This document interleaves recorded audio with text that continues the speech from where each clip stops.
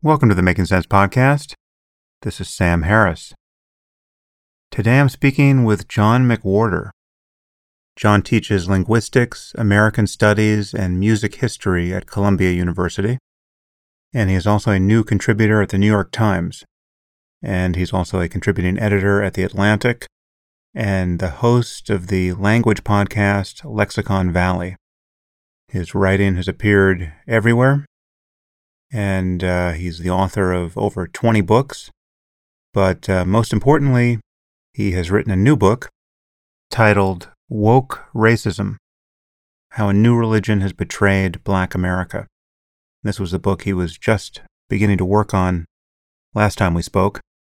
And in today's episode, we get into his thesis. We talk about how the social justice narrative on the left has become a new religion, and how this faith has taken over our institutions, and what to do about it. Anyway, those of you who know him know that John is one of our most important voices on this topic, and those of you who don't yet know him are in for a treat. And now I bring you John McWhorter.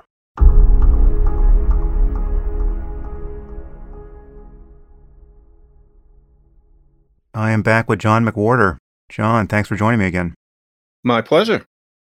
So a lot has happened since we last spoke.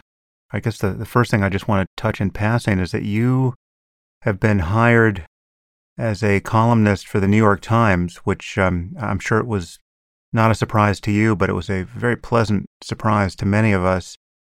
And it really is a measure of how highly esteemed you are, that so many people viewed it as the single event that arrested the Gray Lady's slide into the abyss or postponed her suicide. It's quite wonderful to see. Is it a fig leaf for further unrepentant sinning on their part, or is it the sign of some kind of real course correction? Well, I actually was quite surprised because I am much less targeted and ambitious than I think a lot of people have reason to know. And the last thing I expected when we spoke, or even 10 seconds before I got their email, was that the New York Times would ever want me on a regular basis. And I haven't been, I haven't been blackballed by them in any way. I've had, plenty of things to write for them, but I never thought that anything would be regular. And as far as I can see, the truth is that the more you dig into those hideous things that happened at the Times, particularly in 2020, as with all of these things with what the people I call the elect, it's not the majority feeling at the Times. It's a certain cadre of people who exert a disproportionate effect because everybody's afraid of being called names. Yeah. And I think that was going on a lot at the Times, and that then there was a kind of a reckoning. That's my sense of it. And so I think that it's not just me. I think other things will be happening. And perhaps some of this is that we're coming out of the pandemic and that none of us saw the extremity that was coming. But yeah, I was quite surprised. It isn't something that I cultivated, and I did not walk around thinking of myself as Times material. And it's been quite a challenge, but better than being bored. Yeah, well, it's great to see, and I just wish you the best of luck there. Thank you. We certainly need the Times, and we need you to have as prominent a platform as you can find, and that's certainly one of the best remaining in journalism. And also, I want to inject very quickly that I have not felt at all muzzled by the Times, some people ask, nor when I say something leftish am I trying to cater to them, as some people on social media seem to think. I'm just saying the things that I really believe, and so far I have no tales to tell. It's all been working out very nicely. Right. Well, if your new book is any indication, you are as yet unmuzzled. So I should announce this book properly. This is a book that I think we probably discussed in our last podcast, because you were beginning to write it then. Yeah. And this is the book that the world has been waiting for. This is the book that can be really taken in hand like a hammer and hurled at the increasingly grotesque edifice of moral confusion that is now looming over everything. And that book is Woke Racism: How a New Religion Has Betrayed Black America. And I must say, I just got the book, and I read it over the last 2 days. It's a book that can certainly be comfortably read in a day or two. Good. which is really a strength. I'm happy you did not write a 500-page book. Yeah, exactly. Yeah. I think you kept our friend Steven Pinker at some distance during this process because his books are with his 500-page books, famously right, doorstoppish.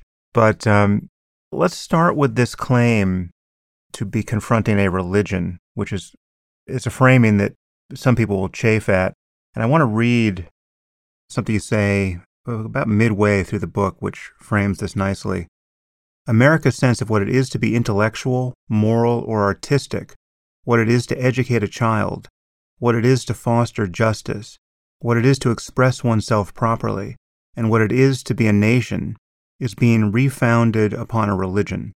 And I really don't think that overstates it. And so I want us to deal at the outset with any concern that really you're strawmanning the situation or exaggerating it. There's one more thing you say a few paragraphs down.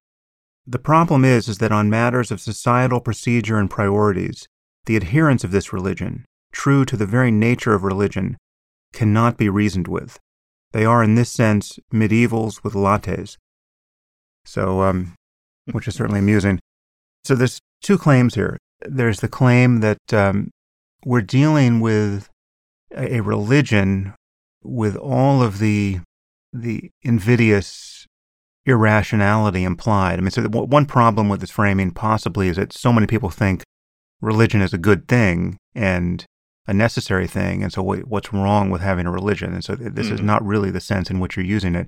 It's all of the unreasoning, dogmatic, intolerant, and the fake meaning derived of living in that way that you're targeting here. But you're also saying that because it has gotten to this point, because it is in fact so uncoupled from real processes of reasoning, these people can't be argued with, and that we just simply have to figure out how to get around them. And so that's kind of a twin claim that I want you to address at the outset, because it's going to bump some people. Mm-hmm.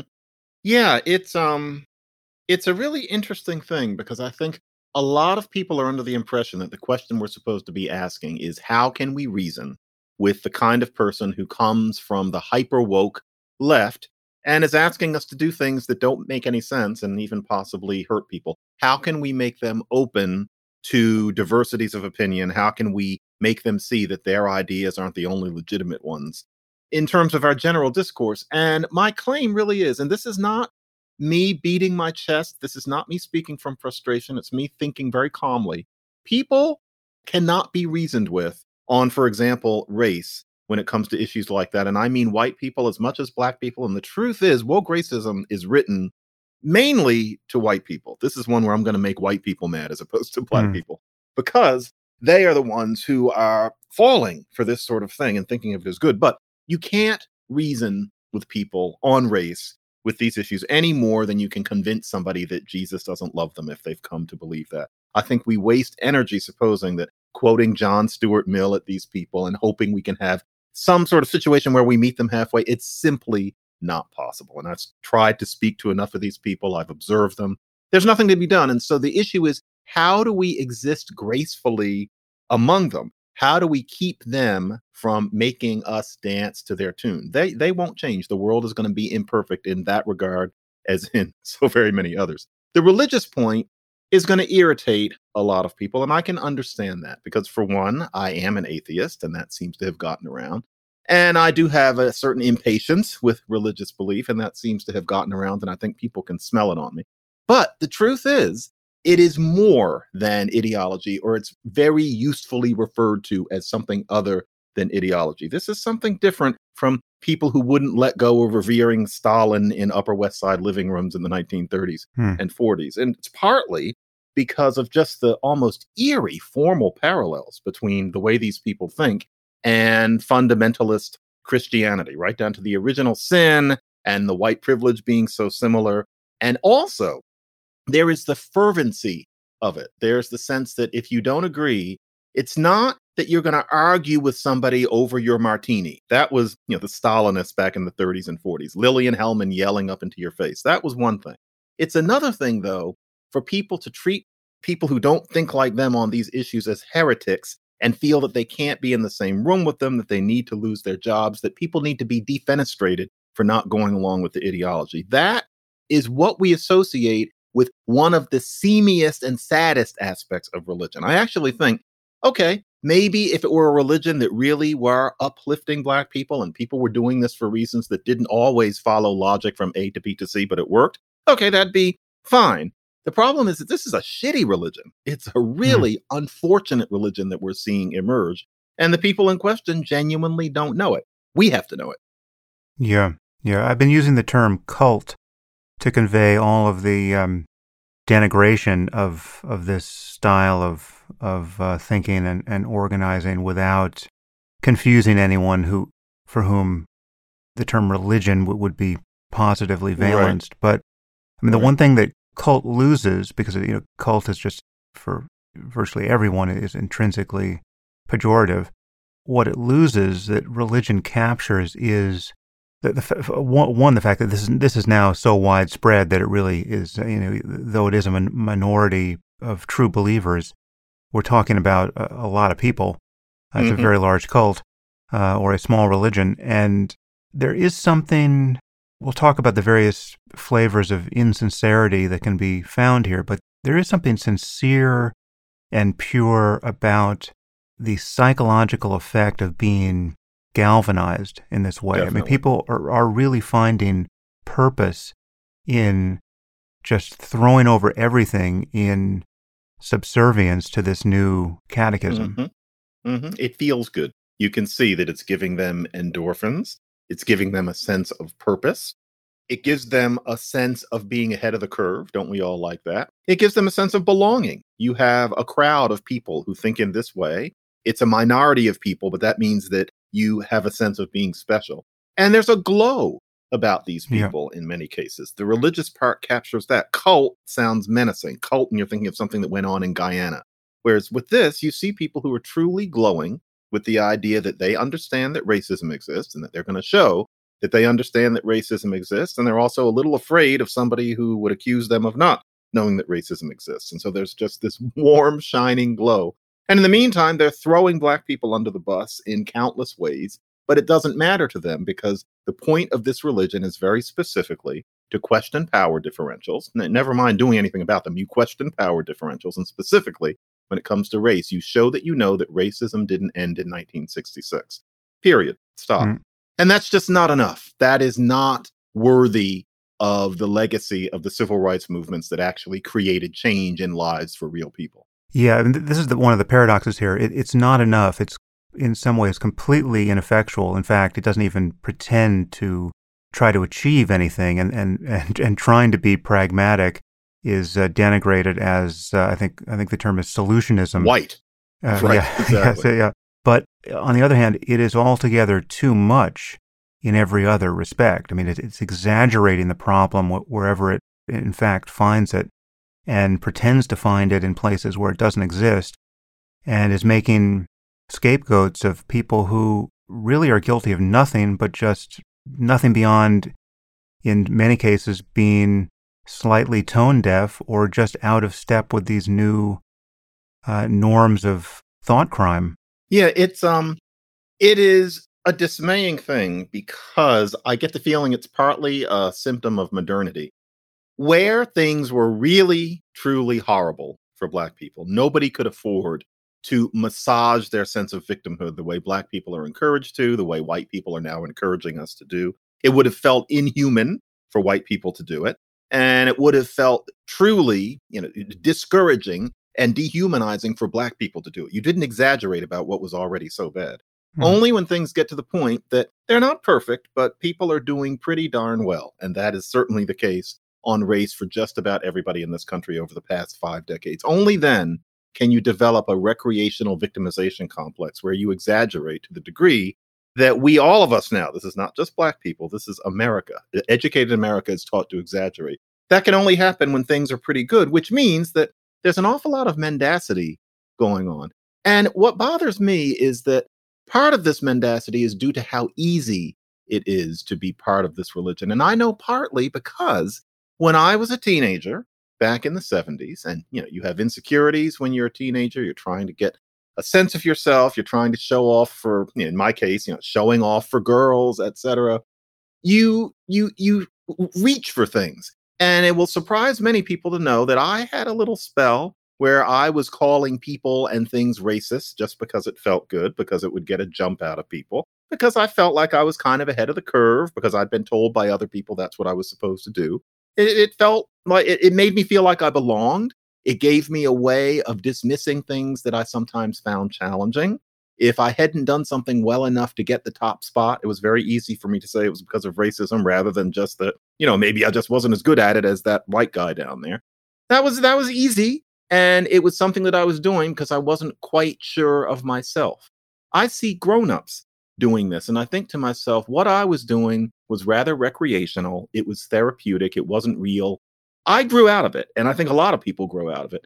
But we're being encouraged now to think of that state, that larval state in one's psychology, as something that you're supposed to stop at or return to, as if to be an adult about such things, specifically race, and specifically after about 1966, is somehow a regression or a mistake or something that needs to be undone. I don't think so. I don't like being told that we're supposed to be immature. And that's what a lot of this is. Okay, so what would you say is the core tenet or tenets of this new religion? The core tenet, and of course, as with many group movements, it's not that everybody could recite this chapter and verse, but the core tenet is battling power differentials must be the core of all intellectual, artistic, and moral endeavor, and those who are not committed to that being the core focus must be barred from public presence. That is the basic idea. And many people, if confronted with that, who are part of this religion, would be perplexed that anybody would question it. They would think, oh, yeah, of course, we're going to battle the perniciousness of disproportionate power. But the problem is that is one of maybe about 200 things that a human being can be concerned with in this world. We do need to watch out for power. If I weren't speaking colorfully, I'd say it's maybe one of about 10 things. The idea that it should be at the very center of an entire academic career or the entire curriculum of a private school, or basically everything that Blue America has talked about since roughly June 2020. That's a very fragile conceit, and frankly, it's not advanced. I think a lot of its perpetrators think that this is advanced thinking, that we're taking things to a new level, when really what this is dumbing us all down. It's turning our eyes away from things that are equally urgent, not to mention just equally interesting. I really worry about younger people today growing up within this atmosphere where true curiosity is discouraged in favor of this religious pursuit disguised by the use of words like intersectionality and hegemony and social justice. It's really returning us to roughly 1250 in France, what an intellectual was then. There were only certain things you could intellect about. You feel almost sorry for Thomas Aquinas, for example, because you wish that he could open up more with all of that brilliance. We're now back to that, except because it's called intersectionality, it's supposed to be sophisticated. Yeah, and there's so many contradictions at the heart of this. So, for instance, I mean, just take this claim about power. There's so many contexts now where power has effectively been flipped. So to be a cisgendered white guy is not to have the power of status and the leverage of persuasion. I mean, I was recently at a conference and was speaking to someone who worked for a very prominent media tech property that I won't name, but she was high up at the organization, and she said to me, actually confided in me under the brackets of confidentiality that, her son was graduating college, and the idea of hiring him or anyone like him at this company now was unthinkable. I mean, just the kid would have to be the next Claude Shannon to be considered, right? She openly said this to you privately. She openly said this to me privately, and openly said that this could not be divulged in any way that could reveal who or what I'm talking about. And I would allege, I'm sure I've said something similar in previous podcasts, that there's probably not, this will sound like hyperbole, but I would bet a fair amount of money that it isn't. There's probably not a single desirable organization in this country now. Company, educational institution, nonprofit, where a black applicant to be a student or to be an employee would be at a disadvantage now. Given equivalent qualifications, a black applicant would be positively advantaged, and in the top 10% of every organization, and extend this to media, journalism. That's safe to say. Everywhere. Yeah. Right. I can't think of any exception to that, definitely. And the thing is, it's funny. I don't consider myself a conservative, but I find myself yearning for roughly 2010 these days. It's not as if this new version of equity where a white male is truly disadvantaged. It's not a matter of the controversy over affirmative action 25 and 30 years ago where you can prove that white people weren't really disadvantaged, but it really is the case that a white boy is going to be severely disadvantaged on the job market just because he is not a pretty color and hiring him is not anti-racist. That is something new.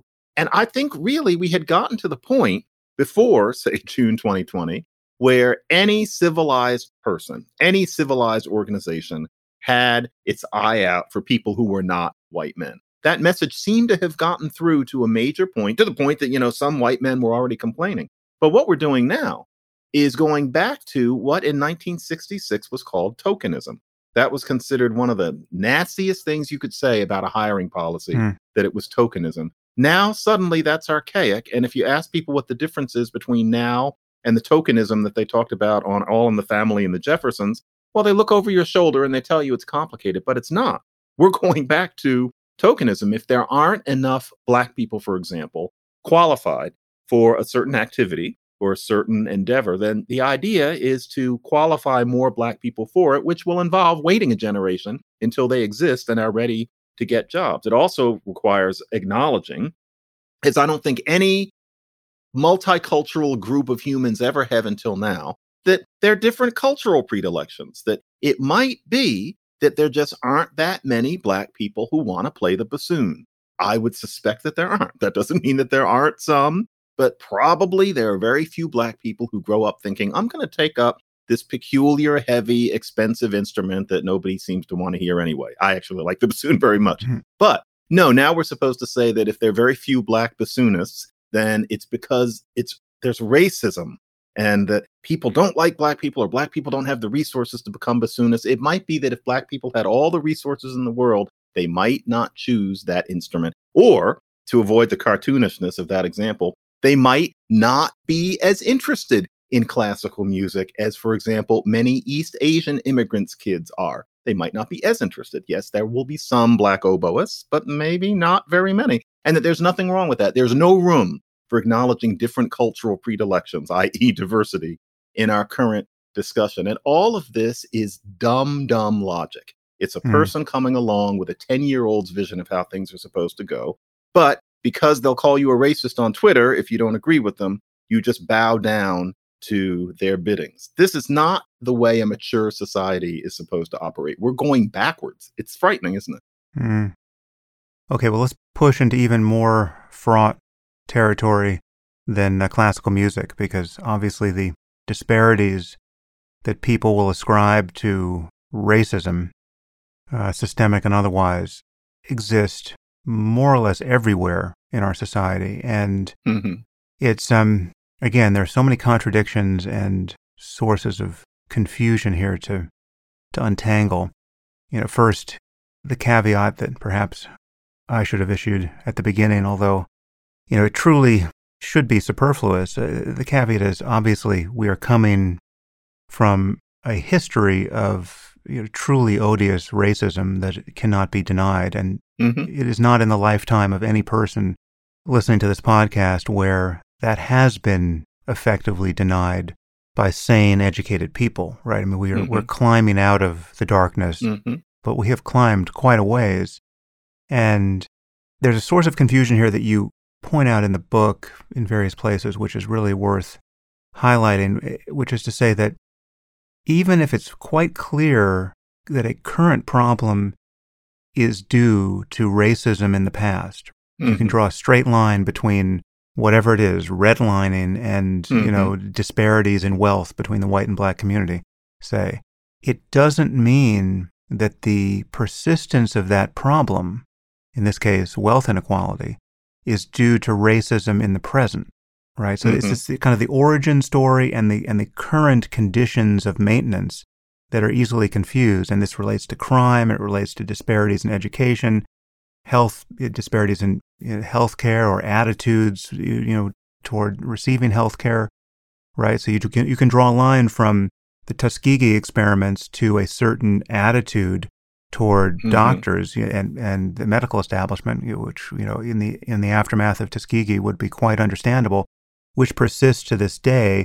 But it doesn't mean that current attitudes that one can find in the black community, let's say toward vaccination, is due to actual racist policies or people in the medical establishment today. That part is worth sorting out. But what would you say to someone that, and this is also something you address in the book, what would you say to someone that at this point in the conversation would want to pull the brakes and say, listen, this is a tempest in a teacup. This is something that's happening on college campuses. This is something that concerns overeducated people like yourselves. A white guy like me just doesn't like to be inconvenienced in having to pick his words carefully in conversations like this or in any other context. In some sense, this is all a species of white privilege or elitism. And what should really be addressed is the looming problem on the other side of the circus here, which is real racism, a real burgeoning movement of something like white supremacy, in the aftermath of Trump. We've got QAnon and we've got people storming the Capitol. We don't have our priorities straight. Yeah, that's an interesting thing that I've heard from many people. And the answer to that is, what institutions are those people taking over? And I've noticed that there is a debate team trick where people then pretend that the question is, what institutions are people of conservative politics taking over? And of course, you could talk about a little thing called the Supreme Court, et cetera. But the issue is, what about these people, with their fists bared and their Confederate flags, running up the steps? What institutions are they taking over? There are more such people than there were 10 minutes ago. Yes, social media has a way of taking care of that. But what are they spreading their tendrils into? Because what's going on the left is that entire institutions of learning and thinking and justice and art are being turned completely upside down. And the idea that that doesn't matter, that that's just a bunch of white men complaining, is anti-intellectual. It's know-nothing. And it frankly is a symptom of the traditional anti-intellectualism of America, I think. Nobody in France, at least publicly, would ask that question if institutions were being threatened in that way. And then there was also, say, Le Pen and his friends on the right. These things do matter. And as far as the whole systemic racism argument, the idea that if you see a disparity, it's due to racism, that you apply the sentence, it's racism, is extremely elementary. And until about 10 minutes ago, it was something that you heard from a kind of fringe left professor or community activist. And you always knew that it was a little bit, it was kind of a bloviation. You didn't take it completely seriously. And I think this was true of a great many people, black and white, including people left of center. But everybody has always known what a grievous oversimplification that is of the way a society works. And yet, when it comes to race, we're encouraged, especially today, to pretend that that makes sense and to anoint the people who put it forth as brilliant. I remember way back in 2010, for example, I remember talking to a black reporter. This person was not and is not especially famous. If I said the person's name, it wouldn't help, and I'm not going to give the name. But we were talking about racism, and she was not a fan of mine. She had been assigned to interview me, but I could tell that she, thought of me as this reactionary right winger, as a lot of people like her tended to think back then more than they do now. But we're keeping everything civil. And at one point I asked her, so what is your evidence that racism is this hideous scar running through our society right now to the extent that you're implying? Yes, racism exists, but I want you to really tell me what you're talking about. And what she said and how calmly she said it was what really struck me. She said, Well, I live in a disadvantaged black neighborhood, and there's a school in it where almost every kid who goes there is white or South Asian. And it's one of these elite public schools where you have to take a test to get in, et cetera. And because of historical circumstances, it happens to be in what is now surroundingly a mostly brown neighborhood, mostly black neighborhood. She said, all the white kids, I see the white kids going in there every day, and I just say, that's racism.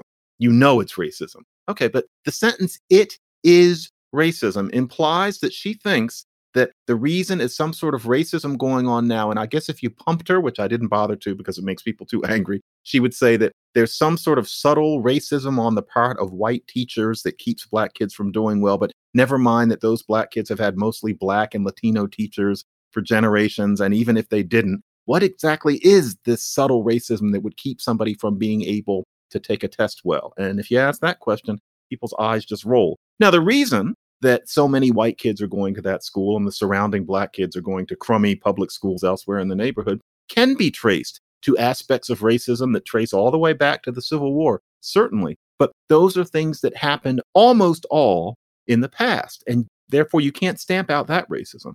Now, many of the people who talk this way, if I say this, will say, oh, yeah, we know.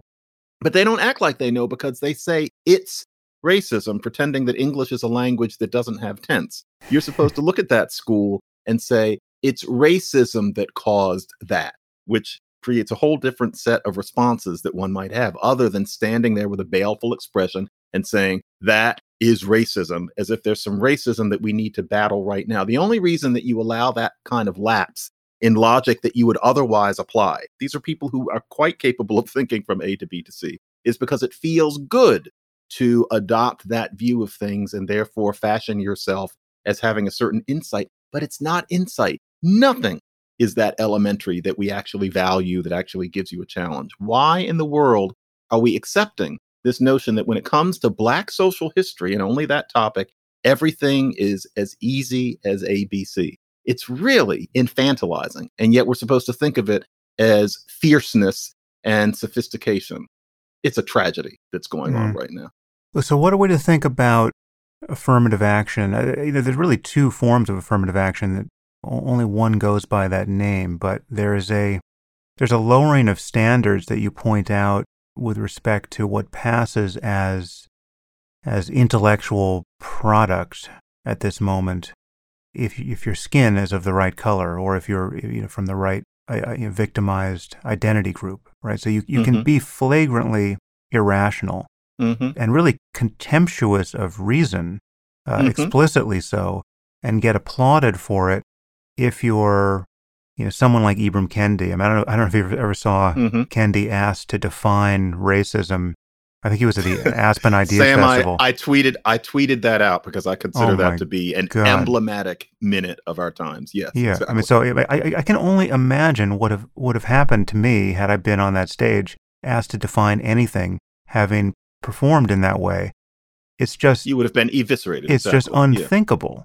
Yeah. And yet this is, in that crowd, it's almost a spiritual accomplishment to be able to be satisfied with that kind of, it's not even pablum, it's not even tautology. It's just, it really is just a fuck you to the standards of argumentation that would be applied to anyone else.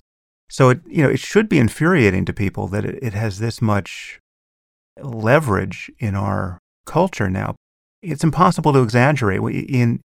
Certainly in cities, right? Certainly, if you live in New York or Los Angeles, if your kids go to private school or decent public schools, or I mean, I would expect almost any public school at this point. But if you're on the urban side of the famous urban-rural divide in our society, I mean, this is just coming in under the door, through the transom, through the windows. I mean, it is just an absolute siege. It really is that. And so any allegation that we're exaggerating the nature of the problem, I mean, yes, if you're in a tiny town in Kentucky, yet maybe this is invisible, but not in a city at the moment. No, it's a lot of why I wrote Woke Racism, and by a lot, I mean most, is, although a lot of people are going to miss this, is that I'm defending Black people because of sometimes a sense of almost personal insult. Before the lockdown, about 6 months before the lockdown, I was at a very interesting and very intense event. And I hate to harp on this person because Glenn Lowry and I have spoken too much about Ibram Kendi, and I know he hates me, but he's trying his best. But at this event, there was Thomas Chatterton Williams, who is, with me, one of the quote unquote anti-woke Black thinkers today. And then there was Ibram Kendi, and the audience is, frankly, the sort of people who I was going to title the elect about 8 months later. And Thomas made lots of reflective, interesting points. He was being a public intellectual as we traditionally think of public intellectuals as being. And he gave us a lot to think about. He was reflecting. Kendi got up on the same stage and said about 10 things that made no blessed sense at all. This was the first time I had ever seen him in action. I hadn't thought about him much until then. 10 things that made no sense at all. One of which was he was interviewed rather than getting up and just talking like most of us. He likes to be interviewed. And he said to the interviewer, you know that thing where the idea was that only white people are allowed to write about racism? Okay, when was that? When the fuck was that? Who is Ta-Nehisi Coates? Build me a time machine, and I'll see if I can find that year. She asked him, why did you write your book? And, he was implying that he thought it was time that a Black person writes about racism. Now, that is utter nonsense. He was saying it with a straight face. And of course, the audience and applauded. And this was not a Black churchy audience. These were educated white people who know damn well there was never any such time. But because he comes from a certain place and has dreadlocks and is dark-skinned, and Thomas Chatterton Williams doesn't have that theatrical kind of presence, the audience just ate him up despite the fact that he didn't say anything novel or that made any kind of sense. And I'll stop there.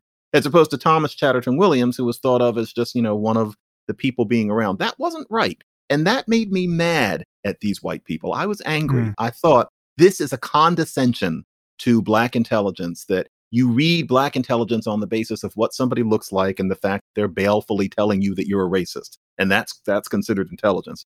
Whereas Thomas is just some guy up there talking. No, I will not tolerate this.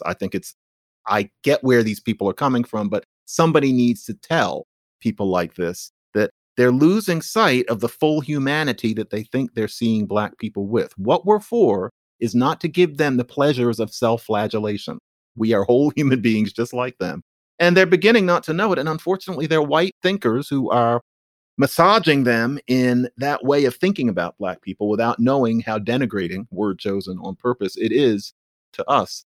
It's a really sad thing. It's a very postmodern thing.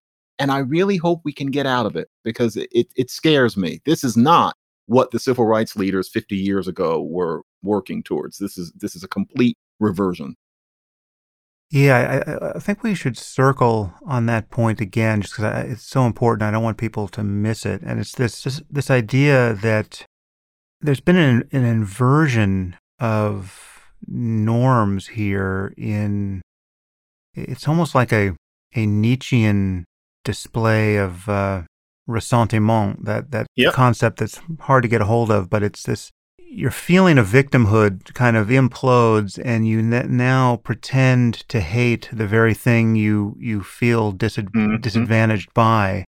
And so, we have claims being made that, the norms, just the standard norms of academic achievement, like objectivity, like getting the right answer in math, or showing your work in math, or being on time, for class. Just these are not norms that anyone needs to adhere to. These are further traces of oppression and white supremacy. And then you have a obvious weakening of standards. Again, you point this out in the book with someone like Nikole Hannah-Jones, with the 1619 Project, which it betrays obvious failures of scholarship, and that doesn't stop it from getting a Pulitzer. And it's in most circles at this point, I think it has been received as this is the clearest articulation of the role that racism has played in American history that we have.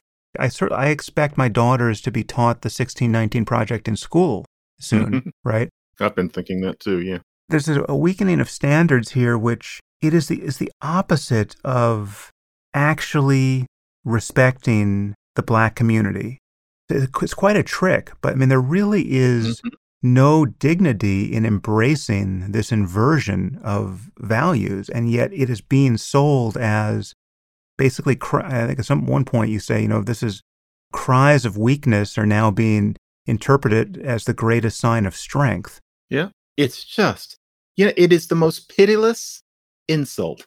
And what it comes down to is if objectivity and being on time and precision are white, and there's been a little problem with black teens essentially saying that to each other since about 1966, and now it's spreading into something that we're supposed to think of as the essence of blackness.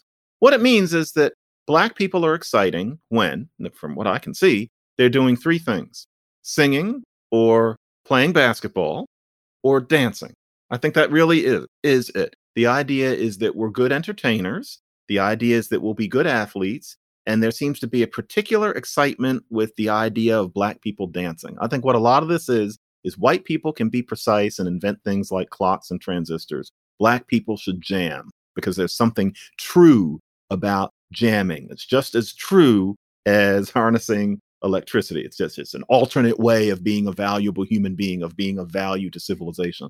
And I can't have that. That's another side of, and here I know I'm going a place.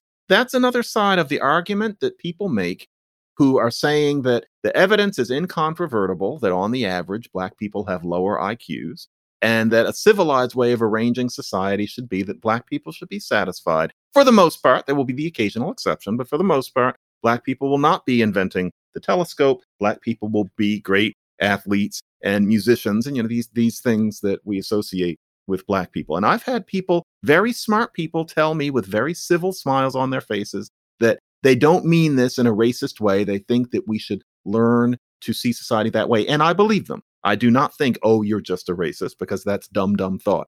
However, I can't go there. I can't accept it. I think it's premature to suppose that that is what we have to settle for. And if there's a certain amount of personal bias in that, I openly admit it. And I still say that it's a view that deserves to be at the table. But it's one thing, somebody says that in a suit, who's white. Charles Murray says it, and people want to send him to the planet Jupiter.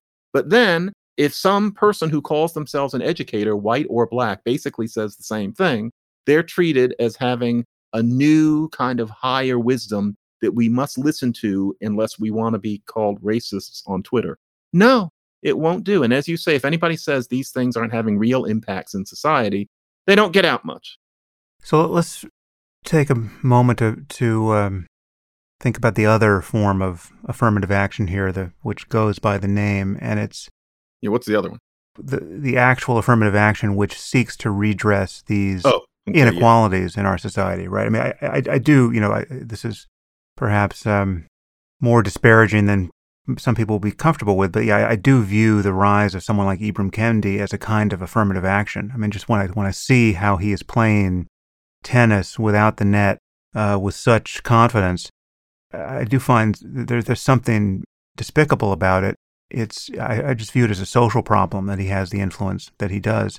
But the classic form of affirmative action is something that I've never really known how to think about. I guess I have a bimodal view of it historically, which is at one point it was absolutely necessary, and at another point it probably became counterproductive.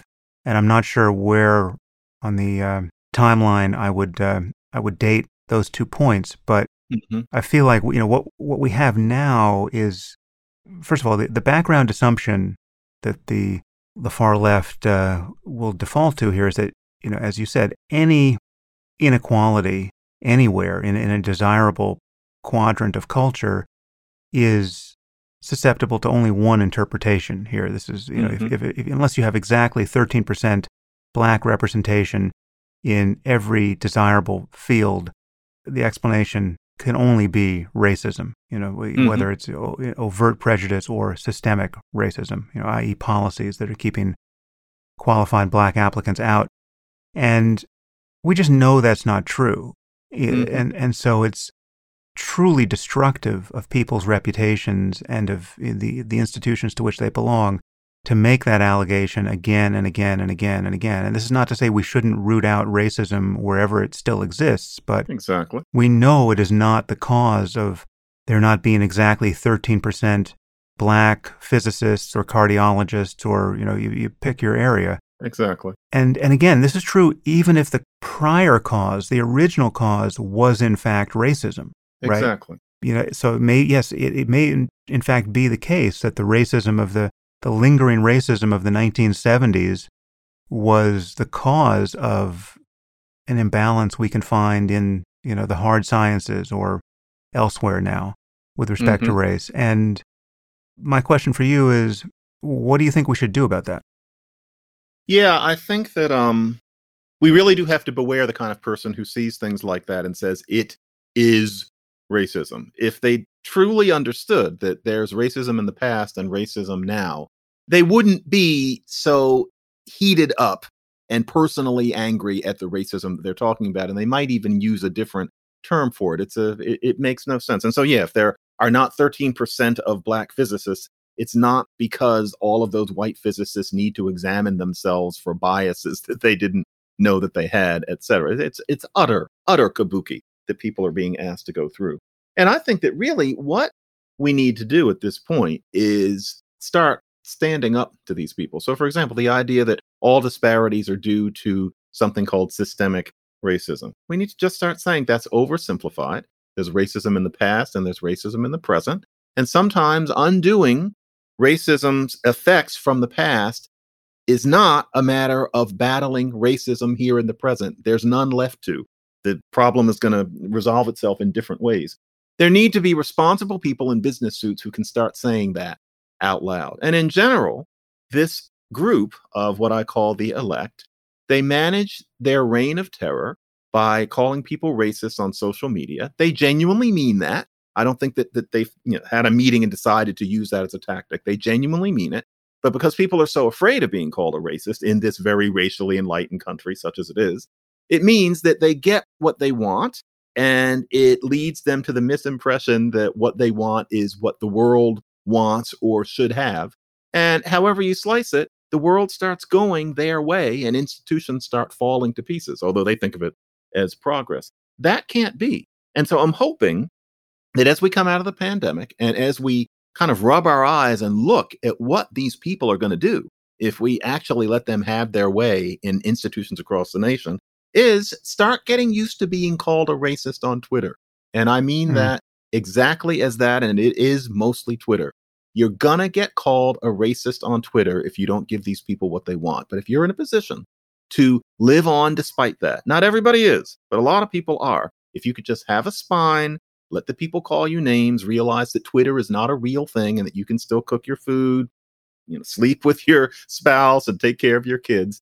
Really, I think we would have a better nation. It's interesting, the things that we're asked to learn how to do as part of being civilized. One of those things was to learn not to think of Black people as apes. That's something that took an awful lot of work, quite unfortunately, to learn in the 1970s, that racism is wrong, that you're supposed to fight racism down in yourself, try to extract it. That's something that happened from about 1966 to 1983 that people don't fully understand the seismic impact of for various reasons. That takes work. Being civilized means that you're educated, you're led out of, as the Latin meaning of that is. Well, now we need something else where we have to add a patch onto our normal behavior. And that is that this business of the educated white person thinking that to be called a racist on Twitter is equivalent to being called a pedophile, that's got to stop. People need to be a little stronger, because if they aren't, if this sort of person cannot learn that being called a racist by somebody who isn't really thinking too clearly is not the end of their life, then these people win. And I really don't want to see, for example, what American education will be like when people who think this simplistically for self-gratificational reasons and can't be reasoned with end up having their way. It simply won't do. I get the feeling, Sam, I may be wrong, but I get the feeling people are beginning to see it. And I really hope that Woke Racism, my book, can just be one part of helping people realize that you're not a bad person to try to make sense about race. That's what we're being told. If you try to think logically about race, you are a moral pervert. No, that's not true. I think everybody knows deep down that isn't true. They need to start asserting it. Well, what you're describing there is a devaluation of the term racist. But this is a point you make in the book. It's another one of these strange contradictions. that's found at the heart of this catechism. The power that the woke have here to spread terror among all right-thinking people really can be distilled down to this point of just how bad an outcome it is to be called racist in public, to have that sincerely thought about you.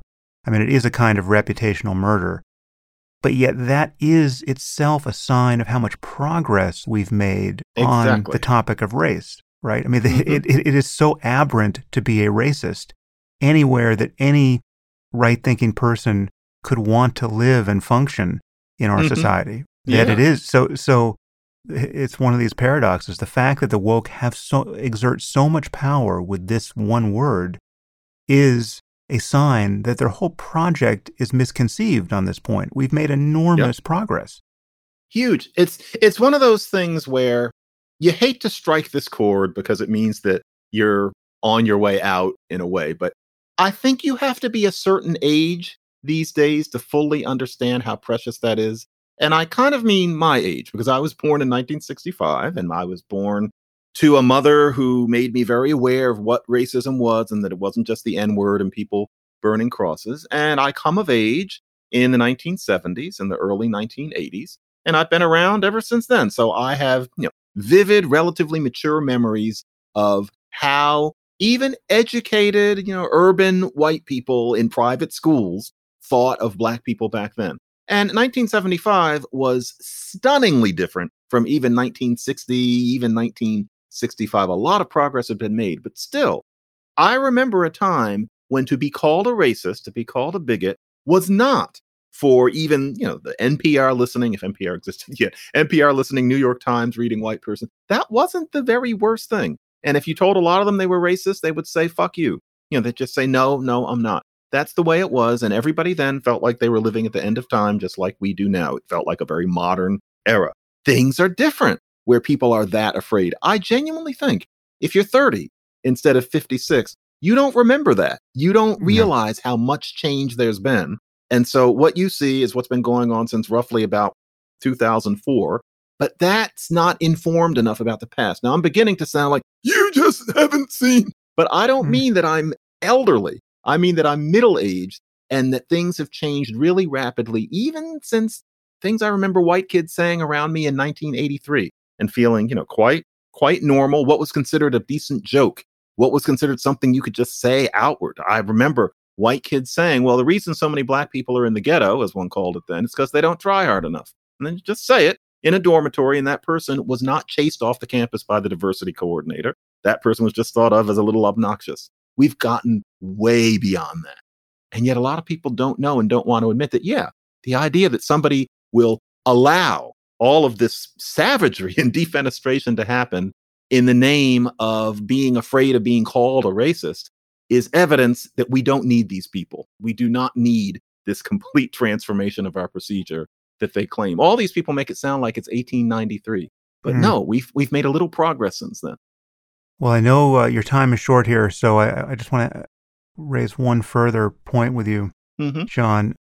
It's just we've gone so far here that we've subverted the very logic upon which the civil rights movement was based. I mean, the idea of getting to a time that is post-racial, where colorblindness is a legitimate goal to have striven for and a goal that has been achieved, where, the color of a person's skin has, literally no moral or political significance. That is not only not the goal of this new religion. To have that as a goal is a form of racism. In the end, you want to erase blackness. I was going to say white privilege, or racism. It's like what we want, if we're right-thinking woke adherents now, is a world where differences at the level of skin are politically and morally indelible. I have not waded so far into this literature as to have encountered anything like an attempt at a coherent justification for that. But that just seems so obviously perverse to me that I can't see how people are not recoiling from it. Yeah, it's hard. It's this Nietzschean ressentiment that you're talking about. Also, the natural human desire for tribalism. This can happen in any human beings, and it happens among Black American human beings as well. The new idea is not that we're all going to melt into just seeing each other's characters. That's considered old fashioned. Instead, we have this essentialized notion of Blackness, although damned if anybody knows what it is. And I'm really afraid that, in effect, this conception of a Blackness that we're supposed to cherish and decenter the whiteness. From what I see, and I haven't deeply researched this either because I suspect it would be a very elusive target if you tried to actually talk to people about it, but from what I see in terms of implications, inferences that you can make, the Blackness consists of documenting and exploring racism and jamming.